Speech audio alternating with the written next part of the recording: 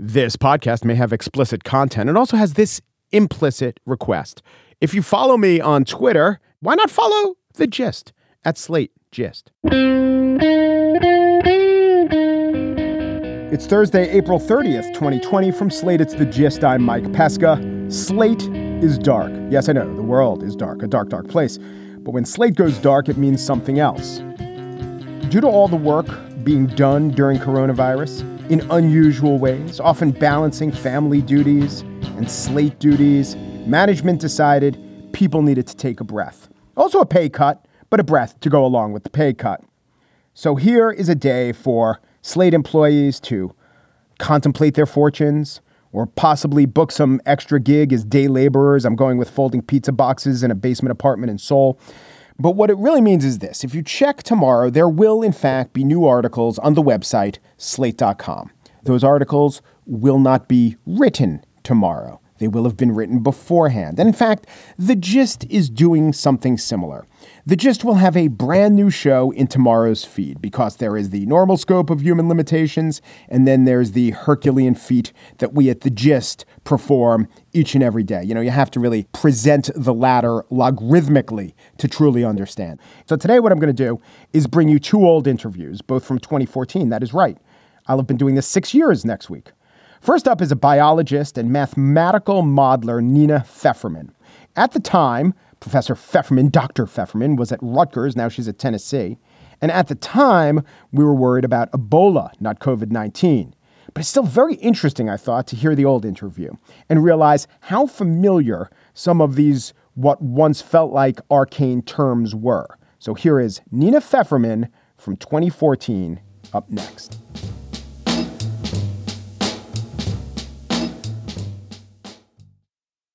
R naught. It is a capital R with a subscript 0. It is a number, really a mathematical concept. It's going to tell us everything we need to know about Ebola. Will R naught or not? The number's a little less simple than I've let on. Trust me, it's being calculated. It's being used by epidemiologists. It's a tool. It's not a solution, though. Joining me now to talk about R naught is Nina Pfefferman. She's the principal investigator of the Pfefferman Lab. Let me read what her research focus is. This is from the website, Mathematical and Computational Models of Biological Systems Related to Epidemiology, Evolutionary and Behavioral Ecology, and Conservation Biology. Hello, Nina. Hello. Thanks for having me. So when it comes to Ebola, what sorts of things are you looking at before we even get to R naught? With Ebola, really what we're looking at right now is the behavioral aspect from my lab's perspective of what can we do to affect how people are careful around the virus, how people behave in terms of managing their own risk, and trying to predict what impact that will have on transmission if and when it gets to different places. Oh, and so where's the math come in with that? So math is everything with that. So the good news about epidemiology is that for infectious diseases, we're actually really good at using mathematical models to predict how many people will get sick, when will they get sick, where will they get sick, as long as we know the three big input questions. The three big inputs that we need in order to be able to make those predictions are, as you say, the R naught of the disease. That's sort of the epidemiological properties of the disease. How is it passed? How often does one case spawn a new case? That's one big piece. The second big piece is the immunological and physiological profile of the population in which it's circulating. So how healthy are people already? Have they seen a related disease before which gives them partial or full immunity? Is there a vaccine available and have people taken it? Those kinds of questions. So that's the host profile. And then the last one is the behavioral profile of how do people behave? Do they still touch each other? Do they still travel the same way? If we know those three big pieces, we actually have some really fantastic mathematics that can basically tell us with really good accuracy. And we've shown that over and over again with different outbreaks of different diseases in different places, both historically validated and in predicting ongoing current outbreaks for the last 15, 20 years or so.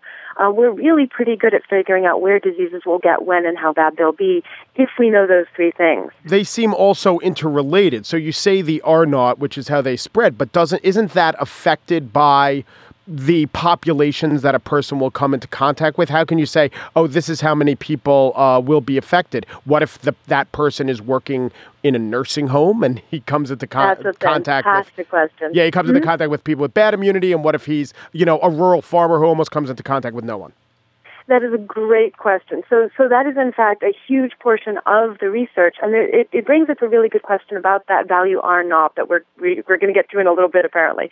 But there's a theoretical R naught, which is simply a property of the disease itself, and it's assumed essentially to be in a vacuum, so that we get to talk about it without worrying about those contact-based issues that are transmission and behaviorally based, which is simply, essentially, how infectious is the disease. You assume that the other two pieces go away. You assume there's no immunity, there's no treatment, there's no differences in health among a potential puddle of people. And then you inject one sick person and you assume that they mix all of the time with everybody. How many new cases is that likely to bring up? And that's actually why R naught has the R as the name. It stands for the reproductive value. It's essentially the same as asking how many baby diseases does that disease get to have? Mm-hmm. So you could also think of it as replacement value. It's either reproductive or replacement, depending on if you come from biology or physics. Right. And if the replacement drops below 1, the disease is going to die out. Is that right? Exactly. And it's exactly the same as thinking of it biologically. If every individual has less than one kid to replace themselves in the population, then it might be a slow decline, but the population is going to go out extinct because there aren't enough to keep it going. Because humans reproduce sexually, usually we think of that as every pair has 2 kids, but really it boils down to what is the expected number of kids that each individual produces to replace themselves to keep the population going. So if that number goes below 1, that means that each individual in the population will produce less than one person to replace themselves. That's not sustainable, which is why that R naught is a really good theoretical threshold, because if it's less than 1, we know the disease is going to die out or become low-level endemic. If it's over 1, then we know that each disease is having more than replacement value of itself babies. That means that the number of diseases in the disease population are growing. Ebola's is between 1 and 2, so it's not a very virulent disease, right? Depends, again, on your definition of virulence. So the important thing to realize about R naught is that the threshold is really the exponent in an exponential function. And what an exponential function means is that the rate of new cases of the disease is going to be proportional to the current number of diseases. So that means that a very small change in the exponent can mean a huge difference in the number very, very quickly, as long as that number is over 1. But measles has an R naught of like 18. Oh, yeah. No, Yeah. So measles is a much more transmissible disease. Part of the reason that you don't hear epidemiologists freaking out about measles as much, although you're starting to hear us freak out about it more and more these days, is that it's vaccine preventable, which means that the most people in the population, so this is that second chunk that I was talking about earlier of what does the host population look like? Yeah. There's already a lot of immunity, which means that even though R naught is much bigger, that's that theoretical R naught, where if you took a whole bunch of susceptible people and put one person with measles in there, we'd expect 18 new cases. But in the developing world, there's really nowhere you can go to find 18 people you could come in contact with to give them the disease. Got it. So what we do is we move over to something called effective R naught, which is no longer the theoretical R naught that says how transmissible is the disease, but now it says, okay, if you limit R naught by those two other pieces, the immunological profile of the disease and the behavioral patterns that govern transmission, how many cases is it likely to spawn then? And for measles in the U.S., for example, that's well under 1 because we've got such good vaccine coverage from the measles, mumps, rubella vaccine. Now we're starting to see outbreaks of measles again in the U.S. because people are rejecting the vaccine for their children. And this is the problem of herd immunity. Yeah. Herd immunity is the idea that if the average person that an infected person sees is immune, then even if you're not immune, having gotten the vaccine or just being susceptible because you didn't get the vaccine, there's no routes of transmission to you. No sick people will come in contact with you because on average, sick people will only see immune people. Then the disease will die out before it would get to you, the other susceptible person. Going back to a second for R naught, is this calculated by looking at the disease in a petri dish, or is this calculated using real life and factoring all the other factors we've talked about? That's a fantastic question. Yeah, so it's definitely not a petri dish calculation. In an ideal world, scientists would just be able to wave our hands and go, oh, the R naught for this disease, because we've seen it in a perfect setting where we controlled all of the other variables and then we just saw what it did, then the theoretical R naught is this number. But in practice, the only way to do that, it really would be to see it circulate among a crowd of susceptible people, and that's, if nothing else, a really unethical experiment. Mm-hmm. So we have some R naughts that are experimentally determined by some really questionable human trials in the 1930s and 40s for things like the common cold or the flu or some gastrointestinal diseases, where really scientists did get people to sign up for trials to say, come stand in a room and have someone sneeze on you. So, by the way, once we're done wringing our hands about how unethical they were, did the information help us? It helped a little bit. It didn't help in ways we couldn't figure out in other ways. Okay, good. Thank God. I didn't want the Joseph Mengele seal of approval with any of this. Yeah. Right. Yeah. No. So it is the case that there are a lot of good shortcuts if we had no ethics to guide us, but they are only good until you start worrying about things like, oh, God, that's a horrible thing to ever do to anybody. We should never do that.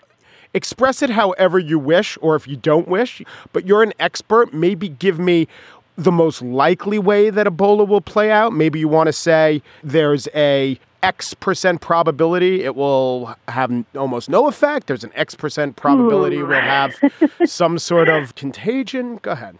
So the big thing to me that I don't know how to handicap the percent for how Ebola will play out globally is, does the world get its act together and really help in Africa now? And the depressing part of the answer to that so far has been, we've known that this is coming at least for 4 or 5 months, probably more like 6 or 7. I was having conversations with colleagues back in February or March going, oh, this one's going to be bad. That's a long time for the nations of the world to not get their act together and show up and help in a practical and meaningful way. So a lot of my intuition about what's going to happen over the next couple of years as this plays out globally depends a huge amount on whether or not we successfully intercede now in Africa. And it's already, the world is seeing it's already too late to make sure this stays a within Africa problem uniquely, but it's still a vast majority in Africa problem. And right now, the globally could make sure, essentially, that we really help out with regional control, and it doesn't become a widespread problem anywhere else this time. Nina Pfefferman, the principal investigator of the Pfefferman Lab. She's interested in, among other things, the effects of stress on population in fluctuating environments and how best to maintain human societal infrastructure in the face of pandemic disease. Thank you, Nina. Thank you.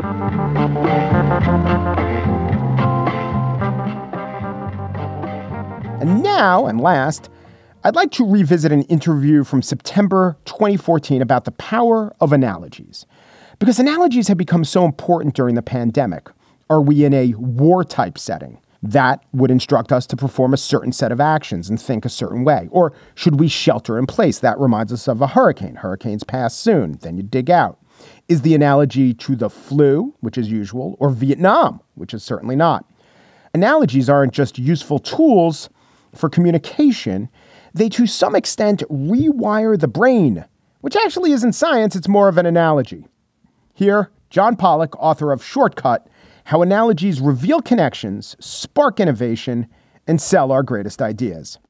An effective speaker can turn a phrase like Ozzie Smith could turn a double play, or like 18th century ballet dancer Fräulein Heinen could turn a pirouette. Like an army could turn a boy into a man, or like Cleopatra could turn man Mark Antony into mush. And there you have the tool of the great speaker, the analogy. It's a tool as versatile as the monkey wrench and as reliable as a ball-peen hammer. And here to unlock its secrets, like a waitress in a deli will unlocks a vegetarian's bagel, is expert analogizer John Pollock. The book is called Shortcuts. John Pollock's also the author of The Pun Also Rises and Cork Boat. He wrote and made a boat made of cork, which actually got you the job in the Clinton White House, right? Almost eliminated you, but got you the job. Well, it helped. It helped. And there was an analogy behind that. There was, actually. I was being interviewed for the job, talking with the chief speechwriter, and he was looking at my resume, and he said, I have no doubt that you can write. I've looked at your writing samples, but but what's this cork boat? And I had added it on my resume the night before because I actually was currently unemployed. I needed to account for what I was doing. And I said I was currently building the world's first cork boat. And he asked me to tell him about it. And I said I'd been saving wine corks from the age of 6, and I was going to build a big ship and take it on an epic voyage. And I could tell that he was a little bit dubious. Who was this whack job? Maybe I shouldn't come to the White House. And I said, and suddenly this analogy popped into mind. And I said, well, building a cork boat is a lot like writing a good speech. And he kind of looked at me, and I knew I was in deep. And I said, well, you take a lot of words or a lot of corks. If they're in a jumble, they do nothing for you. If you put them in just the right order, they'll take you on an amazing journey. And he started to grin. At least I had the gift of the silver shovel. And he said, okay, I get the analogy, and I got the job. And if he had a big mustache and a cigar, he'd say, son, you're hired. Just like that. Now, I'm thinking a cork boat's like the economy itself. It's hard to point in the exact right direction, but generally it's above water. You might need a bucket to bail it out once in a while. And it goes generally in the right direction over time. All right. There's your cork boat analogy. Now, I love analogies. People sometimes ask me when I was a reporter for NPR, I don't like sports, but I like you. Can you account for this? Like, I'd give a complicated answer, but you know what it kind of boiled down to? I made good analogies. Like, I know that most of the audience didn't like sports, so I could analogize it to something else, and then they'd get it. Or the audience that did like sports, like, if you read 20 game pieces about how the Giants did, no one would come up with my particular analogy. So it was a little fresh and exciting for everyone. That's it. That's my theory. You've really hit on something here, because people understand through analogy. When you go to school, you learn through analogy. When you are listening to someone's point of view, you can listen, and then suddenly they spring an analogy on you, and you say, oh, yeah, I get it. But they could be clarifying, but they could also be horribly misleading. What people don't realize is that the analogies we choose can sometimes have huge consequences. Yep. Take, for example, the domino theory that led us into Vietnam. Dwight Eisenhower offered that off the cuff in a press conference when a reporter in 1954 said, what's the significance of French Indochina? Why should we care? And he said, well, it's like a row of dominoes. You set them up, you tip one over, the next one goes, and sure enough, the last one's going to tip over. I mean, if we lose Vietnam, there goes Cambodia, Laos, Thailand, Malaysia, and they're knocking at our door.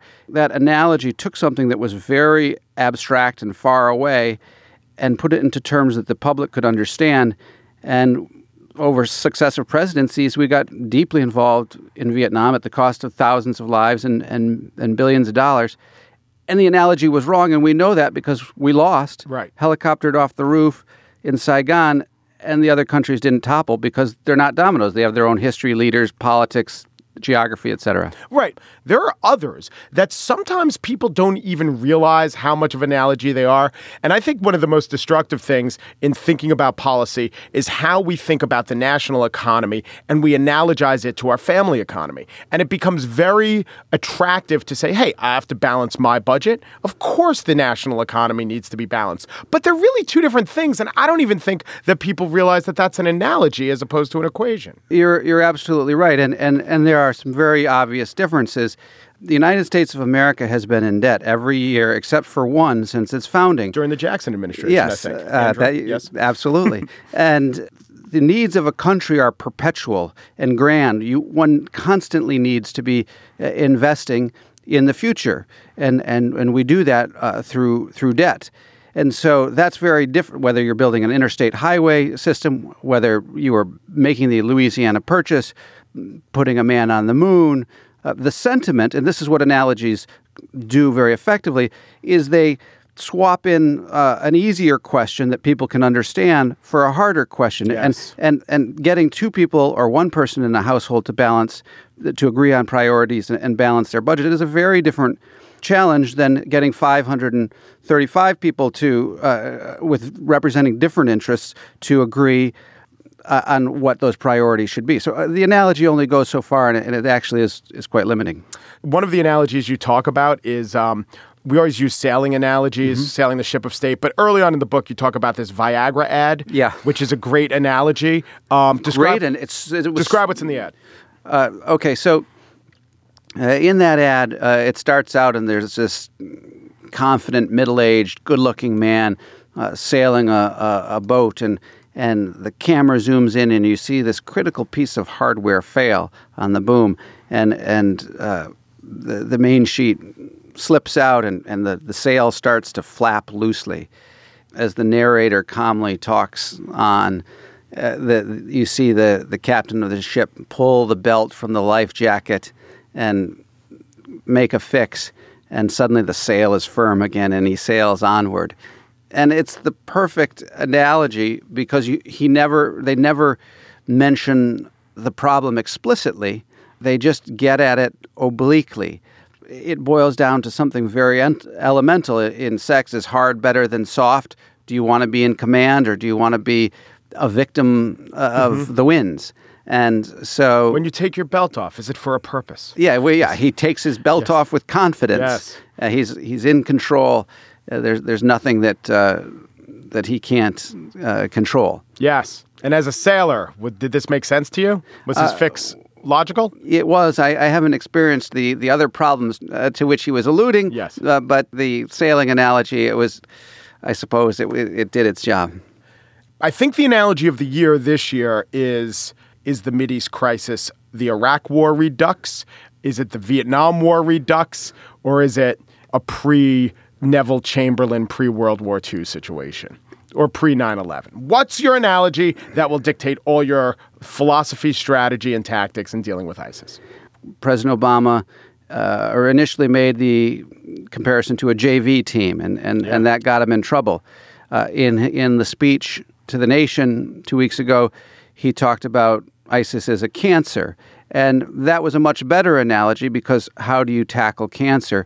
You have to be steady. You have to be aggressive. You're going to have 2 steps forward, 1 step back. That's something that people can understand. Now, the next day, General Hayden, former CIA director, said, well, a bombing campaign has all the appeal of casual sex, instant gratification, but no commitment.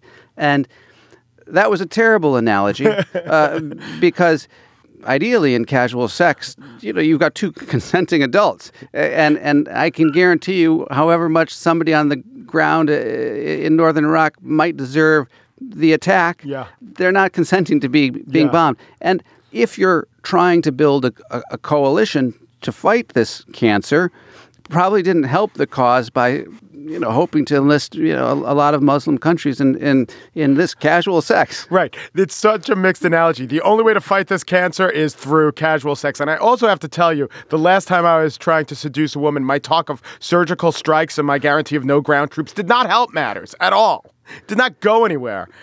You were talking about that would be booty on the ground. Huh? Guy won a punning competition. John Pollock, who wrote The Pun Also Rises, is now the author of Shortcut: How Analogies Reveal Connections, Spark Innovations, and Sell Our Greatest Ideas. Thank you, John.